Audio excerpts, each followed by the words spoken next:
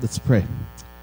Jesus, we thank you so much for this morning and your presence here with us, and your life and your spirit that gives us hope and guides us. We ask, Jesus, that you would continue to move by opening our hearts to receive from your word this morning. In Christ's name, amen.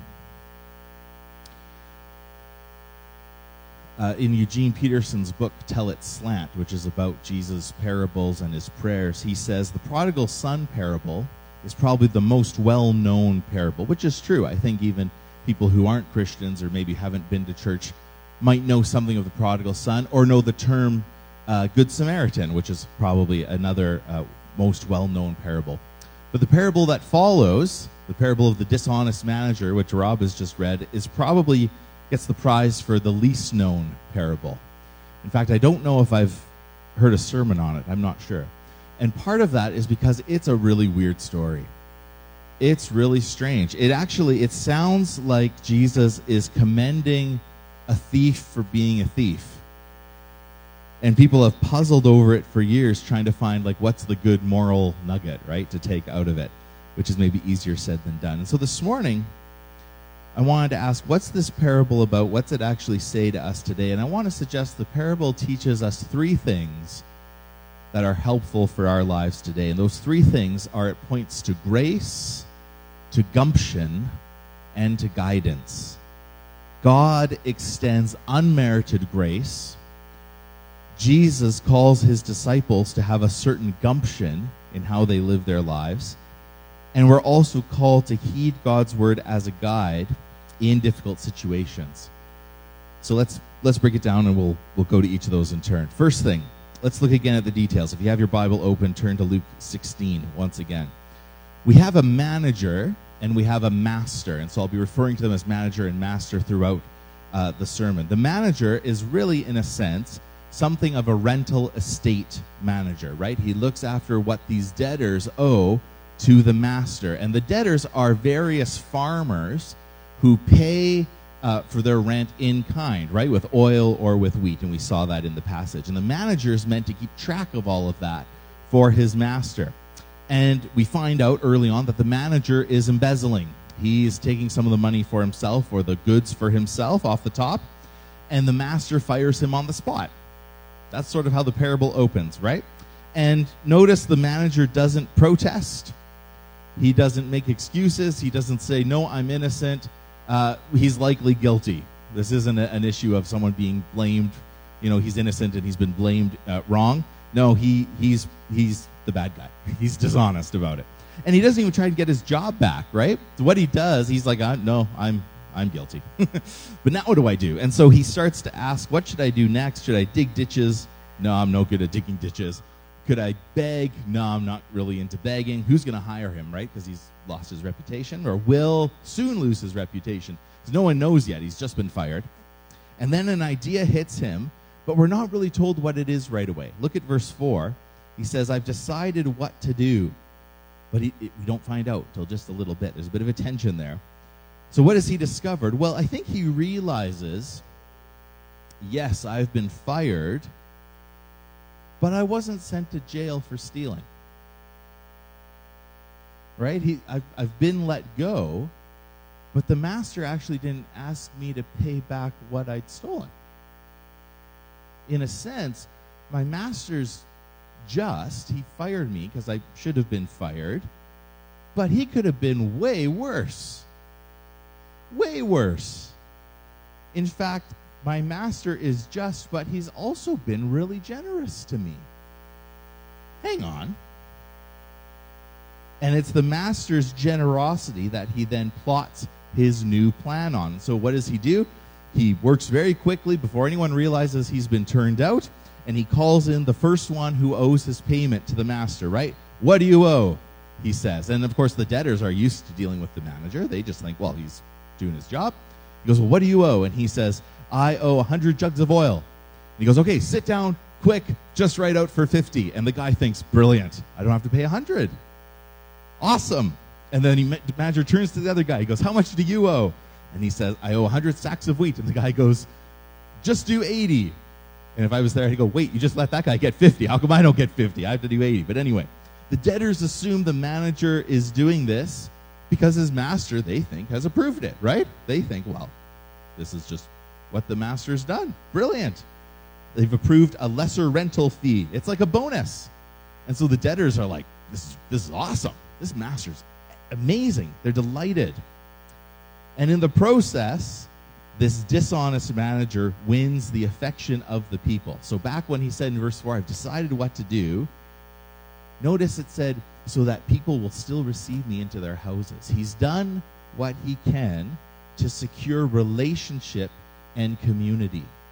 And we've talked a little bit this morning already, even as we've blessed the Parr family and recognized the importance of their family in a community and wishing them well as they head into a new community, that their family would be a blessing there. In the same way, we all long for relationships and community where we can feel loved and welcomed and thrive. And this guy, even though he's dishonest, that's what he's going for at the end of the day, isn't it? He's longing to make sure he still has a relationship with people, that he will get invited into their homes. Even though he's dishonest, he's longing for authentic relationship in some sense. I think that's so interesting. I think so often, though we may discover that the way we have done something isn't the best, underneath it there was really good intentions, right? And that's what this guy is doing here. He uses his skill and his shrewdness, this is what the master calls it in verse 8, his shrewdness to make sure others still like him. But the plan only really works because his master actually is a fairly generous guy, right? If the master wasn't generous and he said, hey, instead of 100, now you only owe 50, they'd be like, no, our master would not do that. You're crazy, right? That doesn't make sense. But they trust the manager, and the generosity seems to make sense. It fits with the master's character. And the manager knows that because he's just experienced something of generosity from the master himself. So what happens when the master finds out about this manager's plan, all of his dishonesty and his shrewdness? Well, you would think, Jesus, that you would say, what a terrible guy, and maybe he'd get justice for what he deserves, but that's not how Jesus' parable goes, and it's frustrating. Instead, in verse 8, the master commends the dishonest manager for his shrewdness. And it's like, Jesus, come on now. Are you saying that you're commending dishonesty? That this shrewdness is more important than being upright or being upfront about things? And no, that's not quite the case. The master has a choice when he discovers what's going on, right? He discovers the manager's a crook and then basically cheats him out of more before the word gets out. The master has a choice. He could go back to all those debtors and say, I'm sorry, the manager made a mistake. Actually, you owe the extra 50 or the extra 20 or whatever it is. You owe all of that. And that would make the debtors pretty angry with him because they just thought, this master's brilliant. He's generous. And then, he shows up and says, I made a big mistake. You owe way more. Or the master could not say anything. And he could accept the praise of the debtors who think that he's cutting them a deal. And he could let the dishonest manager off the hook. Why on earth would he do that? He does it so that this dishonest manager will experience unmerited grace. Grace that he doesn't deserve. And so the master thinks it over. And in a sense, the manager, though he's being very deceptive, is actually complimenting the master because the master really is generous and merciful. This is the sort of thing he would do. So rather than this being a story about a crook being celebrated as a crook, it's really a story about a crook realizing his master's generous grace.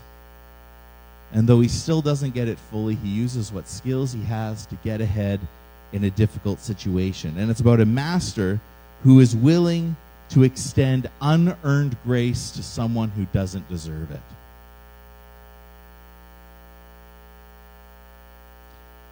In the Message paraphrase of Luke 16:8-9, it's translated this way. The master praised the crooked manager. And why? Because he knew how to look after himself and his future. And then Jesus turned to his disciples and said to them, I want you to be smart in the same way, but for what is right. Not for what's dishonest, but for what is right. So what does this parable have to teach us? First, it's really similar to the parable of the prodigal son. We have a character who's lost, who's broken, and he encounters unmerited grace in the same way the younger son encounters grace through the father. Here, the dishonest manager actually experiences grace from the master, who could have done so much worse to him. Even though he deserved it, he doesn't. And in the same way, we too can experience grace even in our brokenness and even in our dishonesty, that while we were still sinners, Christ died for us. That God loves us even in our brokenness, even before we're willing to repent. He is still carefully, generously extending his grace to us. And we receive that gift of grace because of who God is, not because we've earned it. Ephesians 2:5 says, when we were dead in our trespasses, God made us alive together with Christ. By grace you've been saved. While we were dead in our trespasses, God made us alive. While we were still dishonest managers, God came to make us alive with his forgiveness and his grace. And so that's the first point. It's this reminder that God still truly loves us even when we're really broken and bruised and kind of make a mess of things like this guy. He does love us, and he extends that grace and that forgiveness to each and every one of us. And he calls us to come out of that sin, to come out of our brokenness into life and into holiness. So that's the first point, is grace. God's grace. Grace that can cleanse within, right? Grace that's greater than all our sin, we would sing, right? God's grace. But the second thing is what Jesus does with the story is he calls his disciples to be clever and discerning. And what I want to call it is a certain gumption. Gumption is defined as that shrewdness or spirited initiative or resourcefulness. That's gumption. And that's the thing that both the master commends in the dishonest manager, but it's also what Jesus calls his disciples to do. He's not saying the dishonesty is good, but he's saying the gumption of the dishonest manager was good. His willingness, his shrewdness, his spirited initiative, his resourcefulness to do what best he could with a really difficult situation. And Jesus calls us to do the same, to learn to have gumption, to use what's before us for the kingdom of God, for his goodness and for God's righteousness, for God's glory, not for ourselves.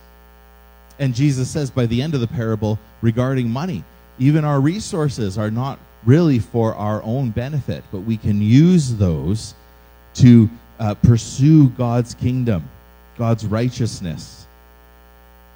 When those earthly things fail, may you be received into eternal dwellings. And so rather than focusing on our own material possessions for our future, Jesus calls us to use whatever wealth we may have in a generous way, to use it to love others, which the Pharisees have a hard time with, right? That's how that verse 14 ends. They loved their money, they heard all that, and they ridiculed him. And that's the end of that passage. Jesus ends with that statement. You can't serve God and money. When it comes to your finances, you have a choice.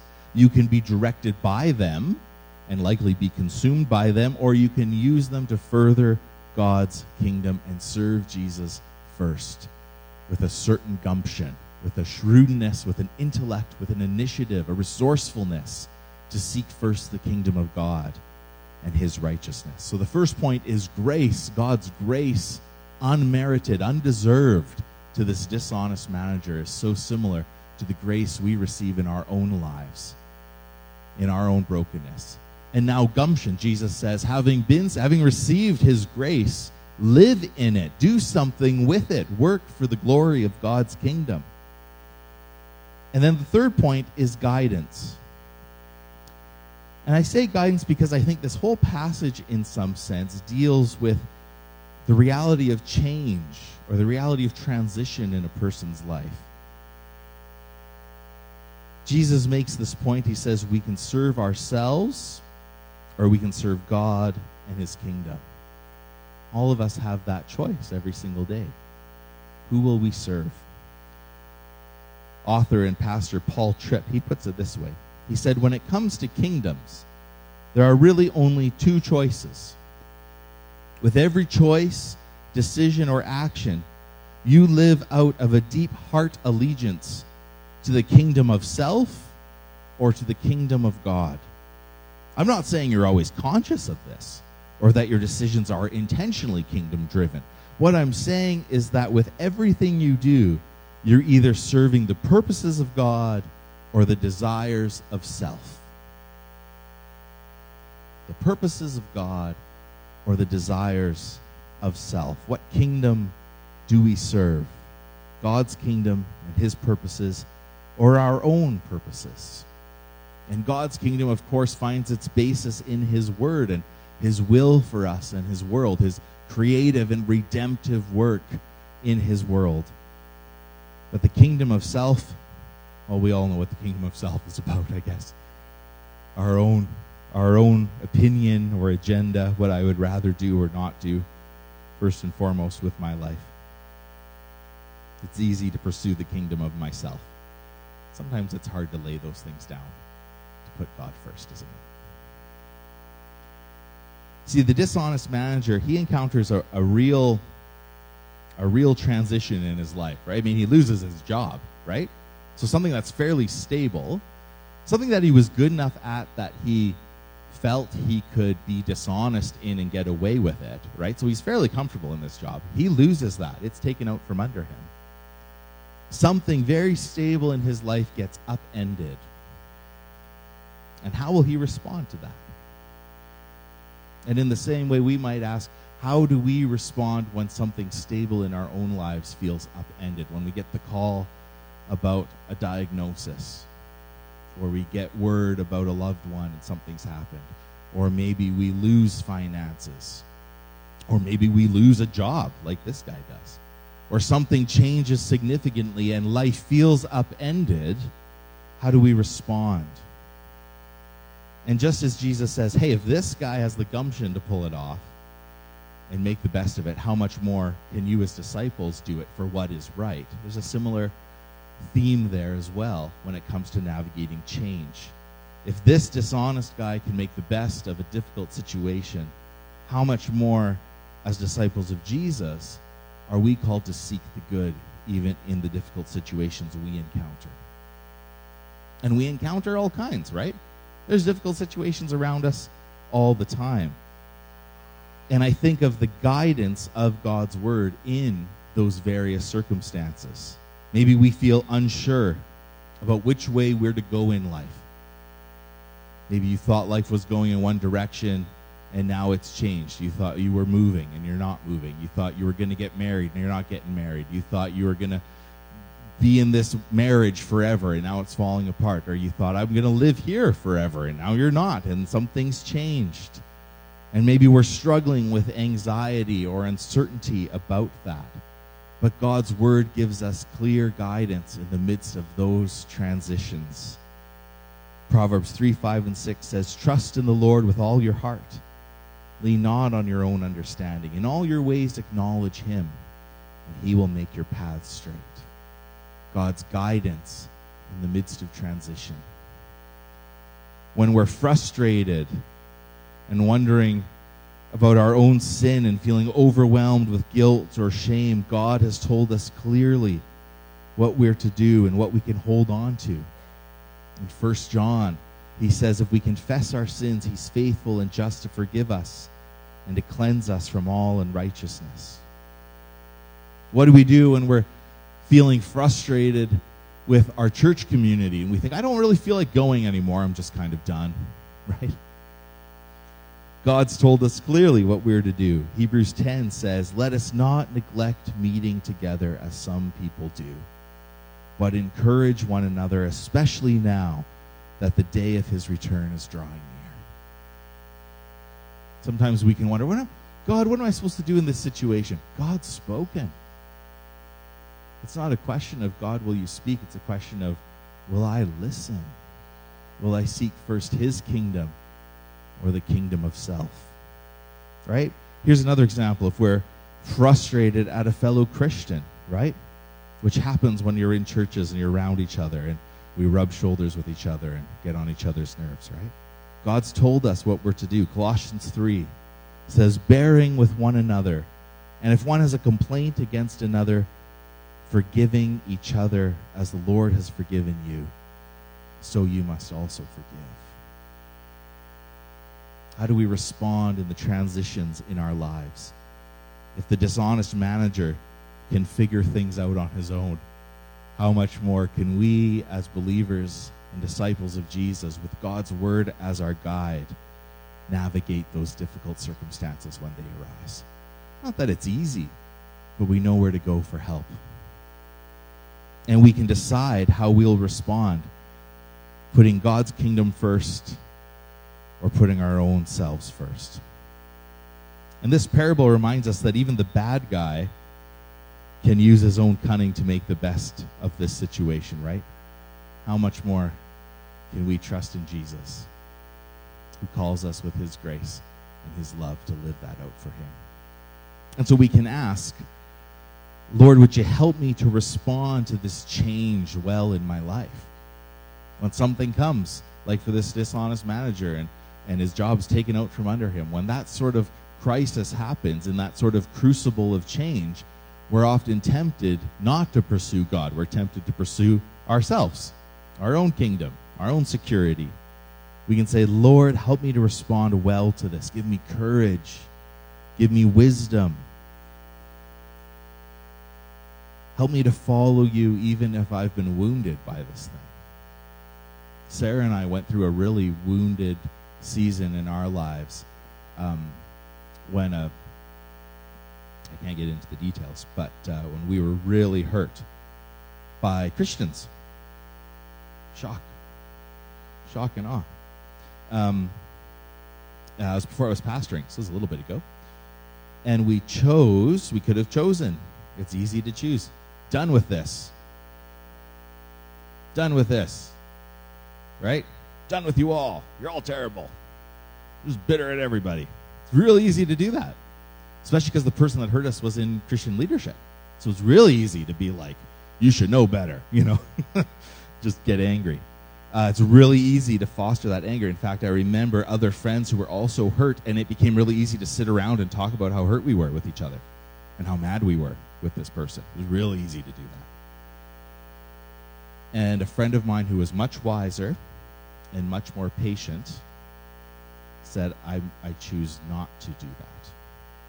I'm not going to throw spears back at Saul, even though he's thrown spears at me. Because David doesn't throw spears back at the king. And so I decided, okay, instead of being bitter and using the time with my friends to basically vent, but it was basically gossip angrily about other people, instead I'm going to choose to try and forgive this person, even though I know they won't understand what they did is wrong. And that was really hard. But God was so faithful to lead us through that process. And even though we were wounded, God, in that woundedness, taught us a lot about ourselves and about him. So much so that I would say I wouldn't change what happened, even though it hurt a lot. I mean, we've had 4 kids, and they are delightful and wonderful, but man, there was a lot of pain to get them, mostly on Sarah's part. But it's also hard watching your wife go through it. Just because something's painful doesn't mean it can't also bring life and goodness. Every delivery of a baby shows us that. Just because it hurts doesn't mean it can't be good. And sometimes we go through incredible changes or transitions in our lives like this guy does. And even though we can face the temptation to pursue ourselves, if we put God first, he will transform that mourning into dancing. He will transform that sorrow into joy. And he will redeem the brokenness for his own glory. He can take what the enemy meant for good and use it for his redemptive purposes. Sometimes in the middle of it, it's hard to see that, but we can still ask, Lord, in this place where I am feeling hurt, or where I am needing to experience your grace, or where I don't know what to do and I need the gumption to choose to live for you, God, would you help me to walk in that sense of your love, to hold my plans and options openly before you, to walk in unity and forgiveness with others as best as I can, even though I struggle and fail to do that. And we can choose each day to live that reality out, the kingdom of God, even though we may fail along the way, or to choose the kingdom of ourselves. And we do that when we, like the prodigal son, and like this dishonest manager, become aware again that they are living in the goodness and grace of a God who doesn't deserve to give them grace, who we don't deserve to have his grace, and yet he gives that to us. And because of God's grace, he calls me to have a gumption to follow him, to follow his guidance and his word, even if I don't always like what it says, and to work for his kingdom because he's extended his kingdom to me. So let's pray to that end as we close today. Jesus, I thank you for the experience of your grace in our lives, for your heart, Lord, that reaches out to the lost and to the broken, and who continues to reach out to us, even us who seek to follow you, Lord, in our ongoing brokenness. We need to be reminded of the grace that transforms us, that cleanses us. Lord, having experienced and known your grace, I pray that you would give us the wisdom and indeed the gumption, Lord, to live that out for you, and to live that out in all the places you plant us, at work and at home, in marriage, in family life, in business, in school. As our kids start to head back to school soon, Lord, would we have the gumption, the courage to put you first, to seek your kingdom first in our lives, Lord. And Jesus, when we encounter hard transitions like this guy does, here's an example of a guy who uses his own strength to find a way through. But Lord, you say we can trust in you, and you will hold us and guide us through difficult times if we'll follow you. So Jesus, we thank you for the guidance of your word that calls us to forgiveness when we're broken, and calls us to unity when we feel disunified, and calls us to trust in you when we feel anxious, that calls us to forgiveness and assurance of salvation when we feel dirty and broken and lost in our sin. Lord, you've spoken through your word. May we respond to it as you call us to. Jesus, I thank you for the grace that you've extended to each one who's here. And Father, I pray this morning, if there's any here who have heard the message of your grace, that you came, you died on the cross for our sins to set us free, to forgive us, to lead us into new life. If there's any here, Lord, who have not accepted you as their Savior, today, Father, would you draw them to yourself? May we all choose to make you first and foremost in our lives, Lord, to have that gumption to follow you, to lay the kingdom of self at your feet and choose your kingdom. Lord, to say, I put you first in my life. I take you as my Savior. You're my Lord. You're the one I serve. God, help me to live that faithfully. And when I fail along the way, would you pick me up, Lord, and show me the way in which I am to go. Jesus, I thank you that your Spirit is here this morning. We thank you for a beautiful time of worship and for your word through the gifts of the Holy Spirit in operation, Lord. We thank you for that. We say, more, Lord. More, Lord. We thank you, Lord, for the community and the gift of prayer and the ability for us to surround each other. Jesus, we pray that you would knit us together as your body, especially as we head into this fall. Lord, that you would go before us, that you would guide us and help us to seek your kingdom and your righteousness. And for those that are here today that are struggling, Lord, would you come with your grace and your goodness to each one and bring your healing and your life. We ask in your name. Amen. Amen. Would you stand with me? I'd love to speak a benediction over you before you go. And if you'd like any additional sort of prayer this morning, or something personal on your heart, or there's a need in your life or in your body and you just like prayer, we'd love to take some time to pray with you before you go. So don't feel you got to rush away. Children of God who are loved and who are forgiven through our Lord Jesus Christ, may you know the gift of God's grace in your life. That unmerited grace that he extends to the worst of sinners, that he's extended to each of you. May you, by the power of the Holy Spirit, have the gumption to live for him with initiative and boldness and joy to follow Jesus. And when times are tough and you go through difficult transitions in life and changes, may you rest in the guidance and the assurance of the Word of God as he speaks and calls us to himself. May the grace of our Lord Jesus Christ and the love of God and the fellowship of the Spirit be with you all. Amen. Amen. I do love you. Have a great week. We'll see you next Sunday. Bless you.